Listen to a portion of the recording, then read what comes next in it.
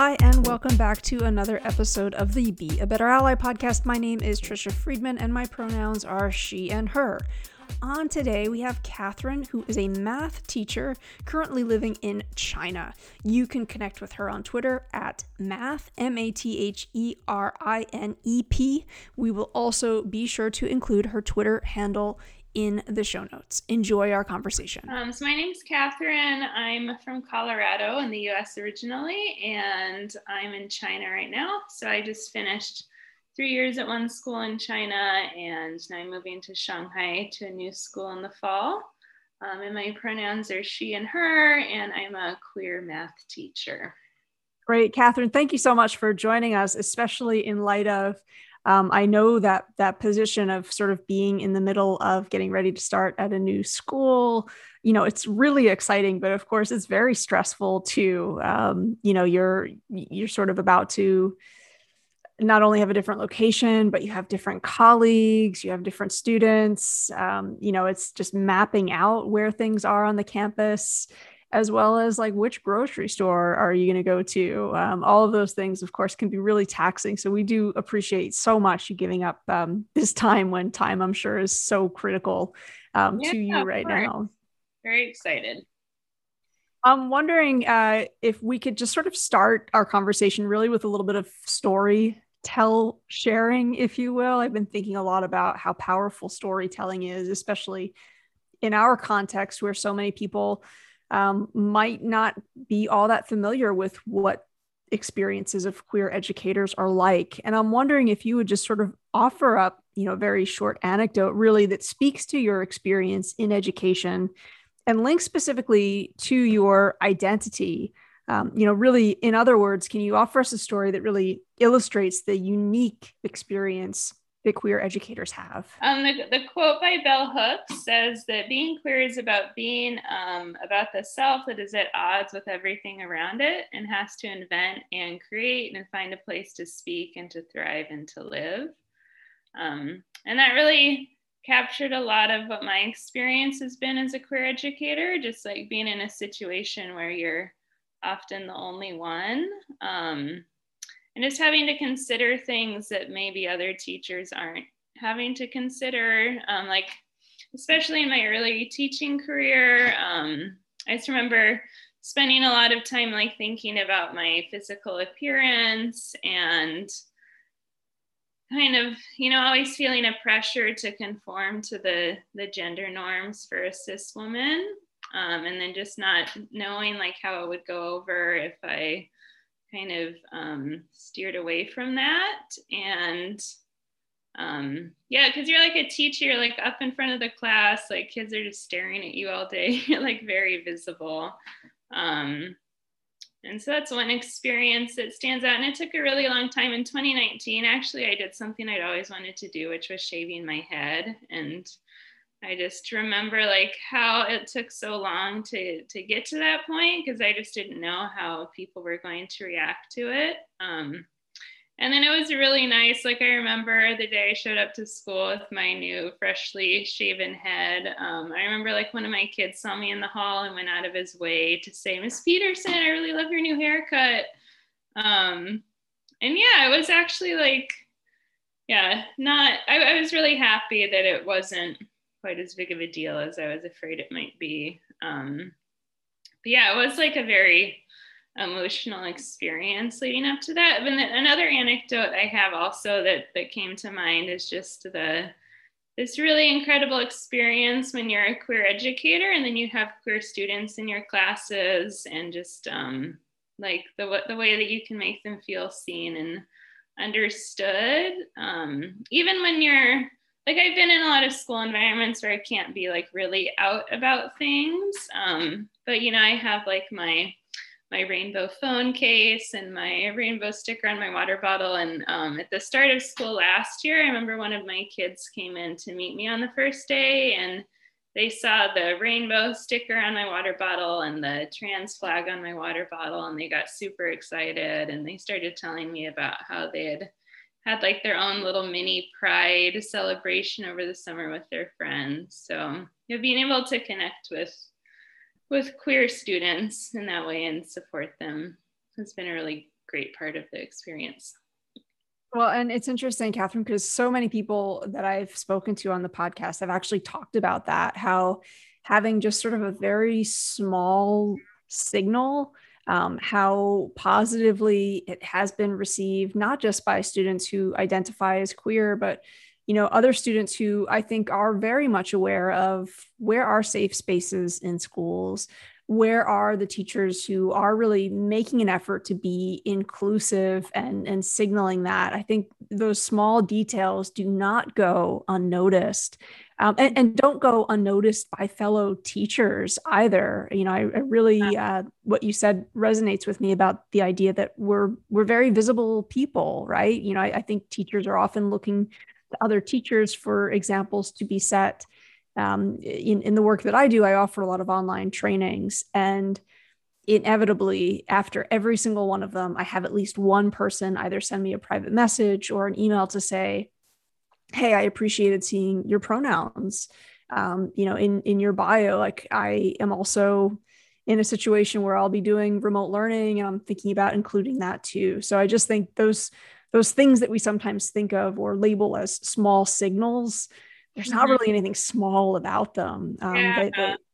They often do start really big conversations. Yeah, definitely. Catherine, so again, we started off talking about you being in between schools right now, getting ready to start a new one. And of course, my experience has been you can't help but compare, right? Like often for the first term or so, you're thinking like, oh, this is different. And, maybe it's better, maybe it's worse than what was happening before. And I do understand very much that no school is perfect. But I'm wondering, I do have some school leaders who listen to these episodes, and they've been great about reaching out and saying, conversations with educators are helping me rethink how inclusive my campus is. So I'm wondering what advice you might give to a school leader who's listening and they're hoping to retain queer members of staff. They want to make sure that you are there for years and years to come. What recommendations might you have for a school leader like that?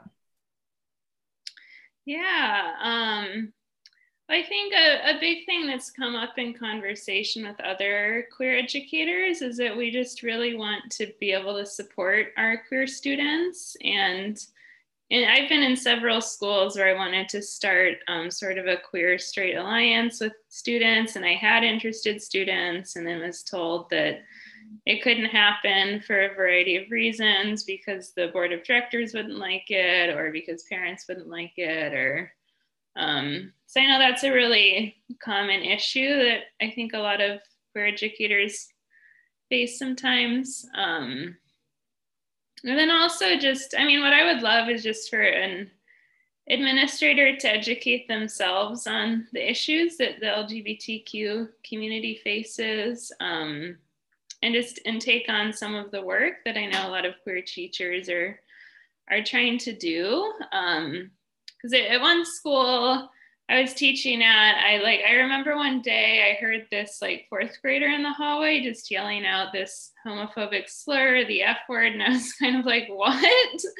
And I went to talk to her about it, and she didn't know what this word meant. But it just really was alarming to me, and I went to meet with admin to tell them about this, and I had some ideas about things we could do to address homophobic language. And then I was just told that every idea I had, no, that's not something we can do here.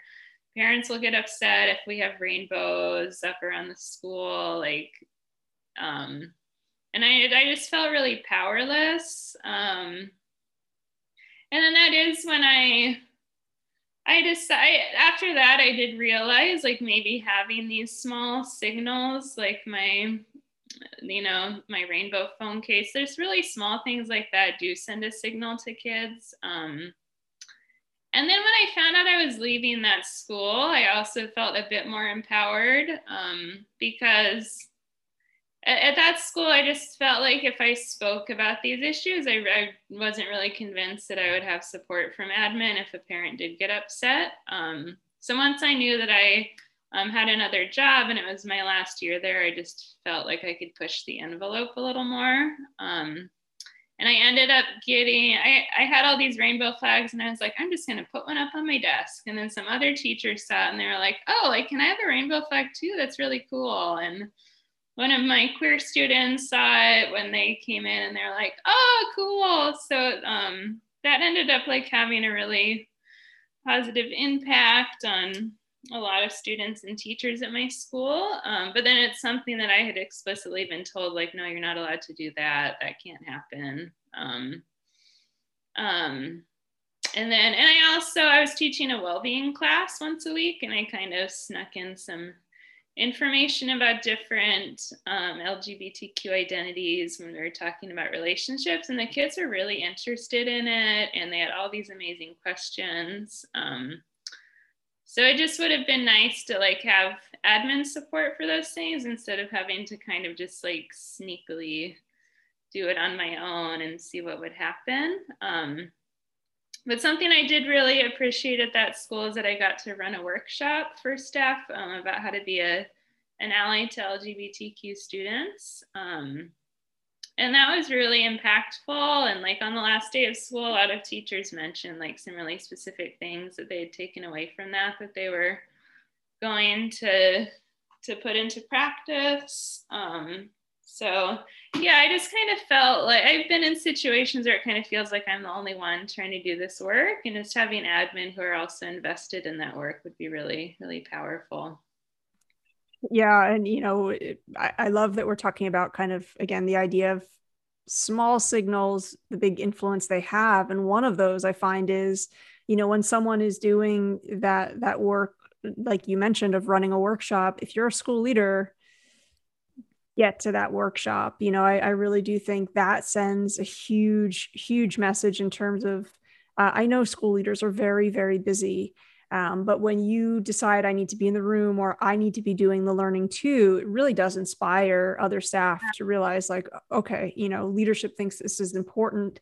It has a little bit of that trickle down effect, I think, a little bit faster. And, you're absolutely right. The onus cannot be on just the queer staff. It's really, really unfair.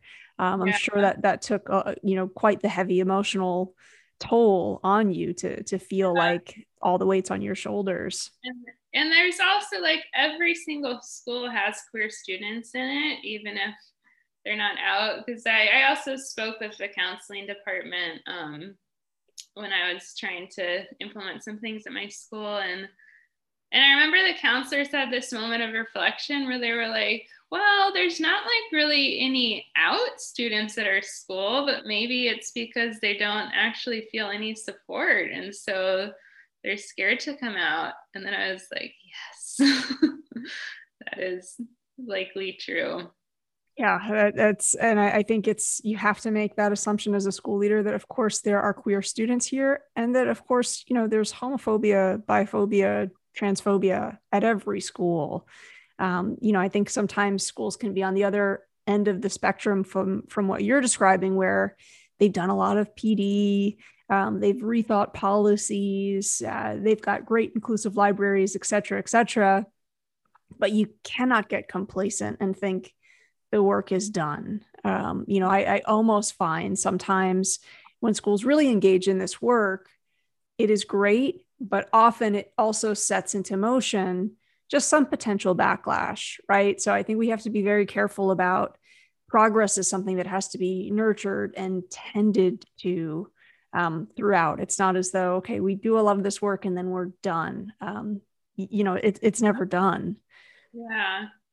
So, Catherine, I hope that's not a challenge that you face when you go into your new school. But of course, educators, whenever they're going into schools, they will face challenges, right? Like it's difficult to jump ships, so to speak. And I'm wondering if you might share with us, I know that you can't see into the future, but what are some of the challenges that you are predicting or anticipating, or opportunities maybe that you're looking forward to as you almost get ready to start the next academic school year? Yeah. I get what I see ahead are mostly opportunities.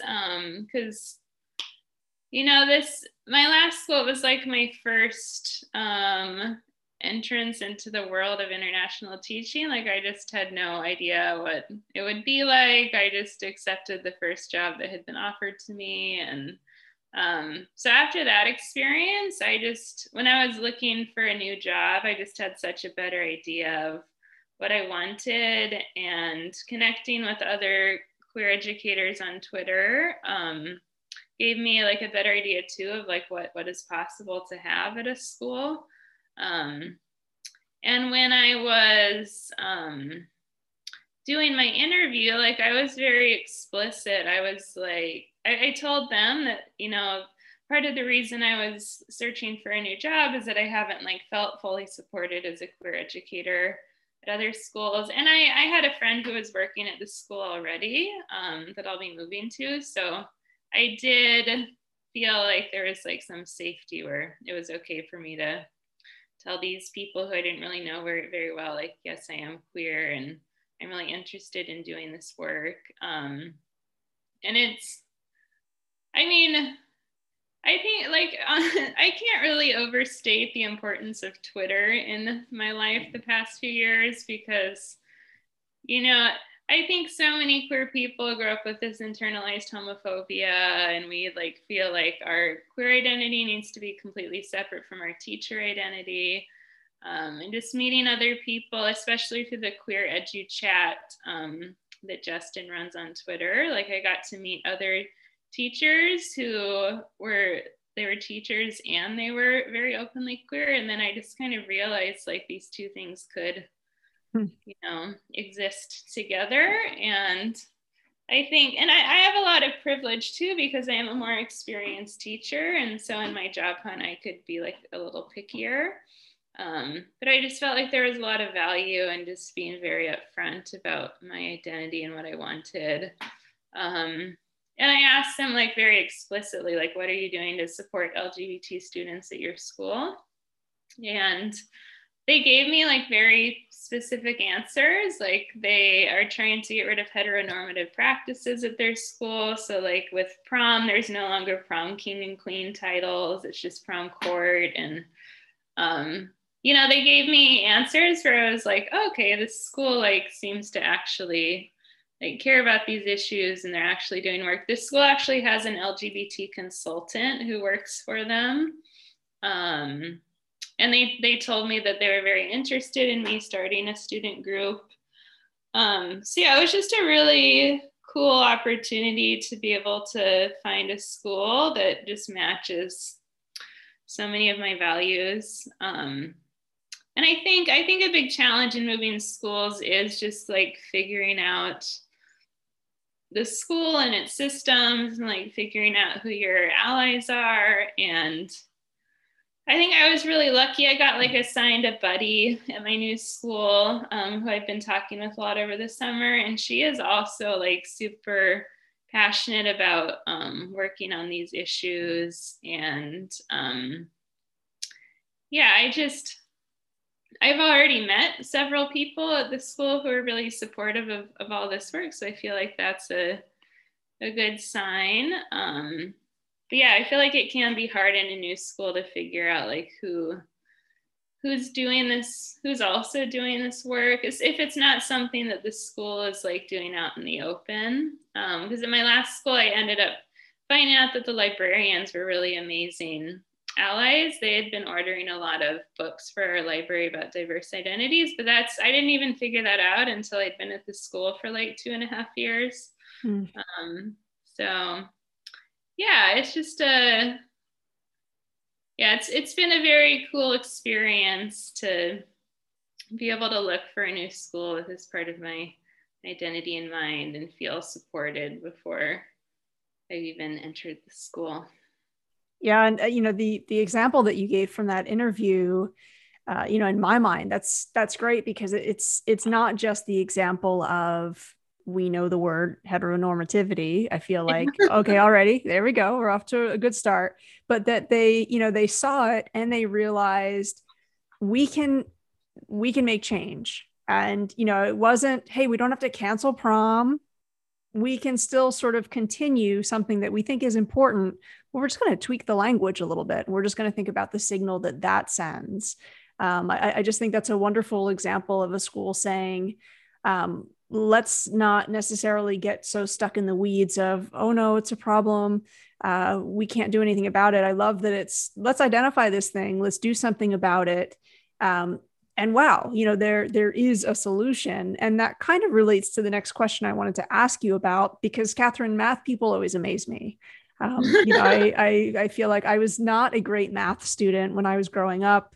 And I feel like it was a missed opportunity because there is an awful lot of math that you do need to know, and it's very useful to you in your real life to come as an adult. Not that being a student is not your real life, but certainly just working through chapter 5, the odd problems, it didn't seem like it had any real world consequences for me at the time. So people who are skillful at math, always, you're like superheroes in my mind. And I'm wondering, if you've thought a little bit about the intersection of your identity being queer and being mathematically gifted, in what ways might taking a mathematical stance or having a mathematical mindset, also kind of link up with the way that you think about being a queer educator, or even when you were thinking about moving to a different school? Like, do you feel that in some ways being a mathematician, it's the question I think about sometimes, if I'm a gymnast or I'm thinking about people that are great at gymnastics, like where else does that play out in your real, in just sort of other scenarios? Like if I'm Simone Biles, am I just like in the kitchen having no problem getting the colander off the top of the fridge and using those skills in that place? So is there a junction where those two identities kind of merge that others might not realize? That was the longest question I think I've ever asked on the show, by the way, too. I just set a little record there. Yeah. I also, like, from my perspective, like math has just always come naturally to me. So I'm always amazed by people who like have a talent for like analyzing literature, like some of these other skills that I lacked when I was in school. So let's see. I was listening to an episode you did recently with Dr. Brandy Wade. It's hard, like, I grew up doing math the same way that you did, where, we got assigned the odd problems on this page, but for the way my brain works, I loved that. And I was like, yes, give me odds and evens to do. I love doing these problems. So yeah, I think I still have a view of math that like is shaped by my upbringing. And I know there's like sometimes there's math teachers who really struggled with math as a kid, and I feel like they sometimes have an advantage over me. Like, because sometimes, I'm like, oh yeah, this is just how it works. Like, this is how the math works. And I feel like over the past few years, as I've grown as a math educator, I've like thought more about how to make math connect to kids. I mean, I've always tried to do that throughout my career, but I think there were times where I just didn't even realize like, oh yeah, this is not making sense to the kids, even though it's just inherently logical to me and it makes sense. What Dr. Wade talked about in her interview, I know she was talking about like that math camp that she's running for queer kids, and I don't know, that was just mind blowing to me. And yeah, there's just there's such a math is just so much more than what I realized it was when I was a kid. I really related a lot to what Dr. Wade was talking about in the episode, like kind of seeing your idea of math grow as you also see your own identity grow and your own queerness grow. And let's see. So yeah, I mean, obviously, I do want to be at a school where, because the way I think about math does not serve a lot of kids. and I've done a lot of work over the past few years figuring out how to make math just more tangible and more interesting for all kids, like especially kids who maybe traditionally haven't felt successful with math. So that was a big thing that I was looking for too in a school, was a school that valued like getting students to really make sense of math for themselves, and yeah, just having a culture of like teaching math through a lens of inquiry where it is actually like engaging to the kids and it's meeting them where they're at. And I almost wonder if that stance of, putting the learner before the subject, like in my mind, that is also what a school that wants to be LGBTQ plus inclusive has to do too, is really thinking about, okay, these are human beings and we want them to make sense of the world. And I was thinking about this recently because I was listening to the author of a book that's called The Tragedy of Heterosexuality, and she's talking a lot about how as a queer woman, she thinks the common narrative in media is like, it's terrible to be gay, being a lesbian is awful, you're such a sad person. And she says, that's not my lived experience as a lesbian. Like, I love being queer. I love being a lesbian. I love being married to a woman. And she says, the thing about being a queer person is you don't have the same script handed to you that a straight person does. Like, you are figuring out, okay, what do I want this to be about? Because it's not, my experience isn't the one that it's been again and again and again. Here's what you're supposed to do. Here's your gendered role. And I kind of think what you're discussing there in terms of like shifting math practice too is like, we don't have to continue to repeat that script of go to chapter 2, do the odd problems only. Like, we can sort of, be thinking math, is really beautiful. When I was working as an instructional coach, it always amazed me to go and be in math classrooms because just how profoundly different it is now was mind-boggling to me. And I kind of, I think that's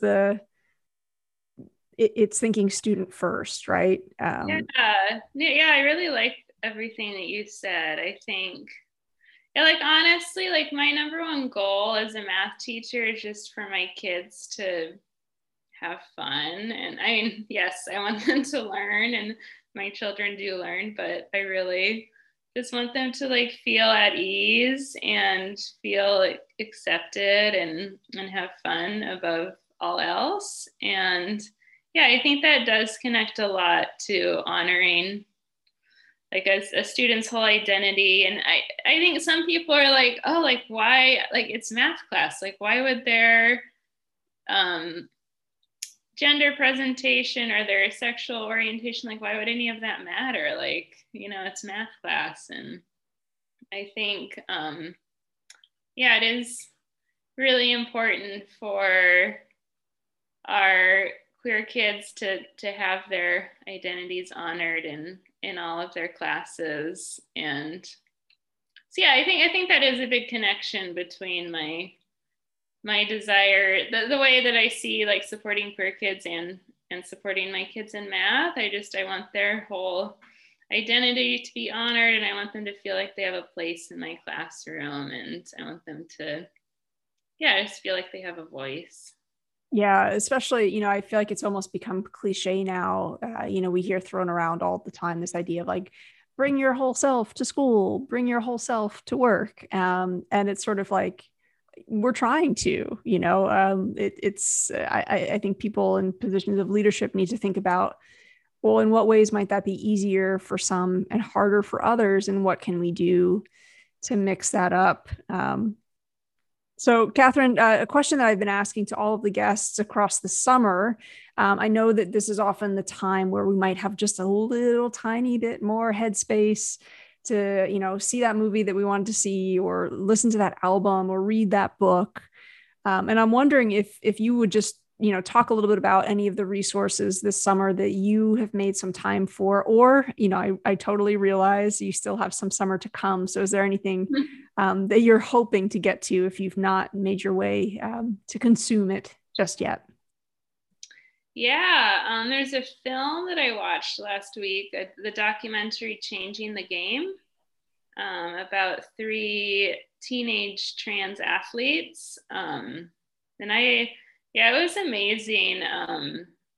The youth featured in the documentary were just incredible people, and it was really interesting to see how like the demonization of these trans children like mostly came from the adults. A lot of their teammates are really supportive of them, and it was just so important to see how crucial sports are for these kids. So yeah, I know there's a lot of things happening in the US right now, legislation that's being discussed about trans kids in sports. And yeah, they're just kids who want to play sports.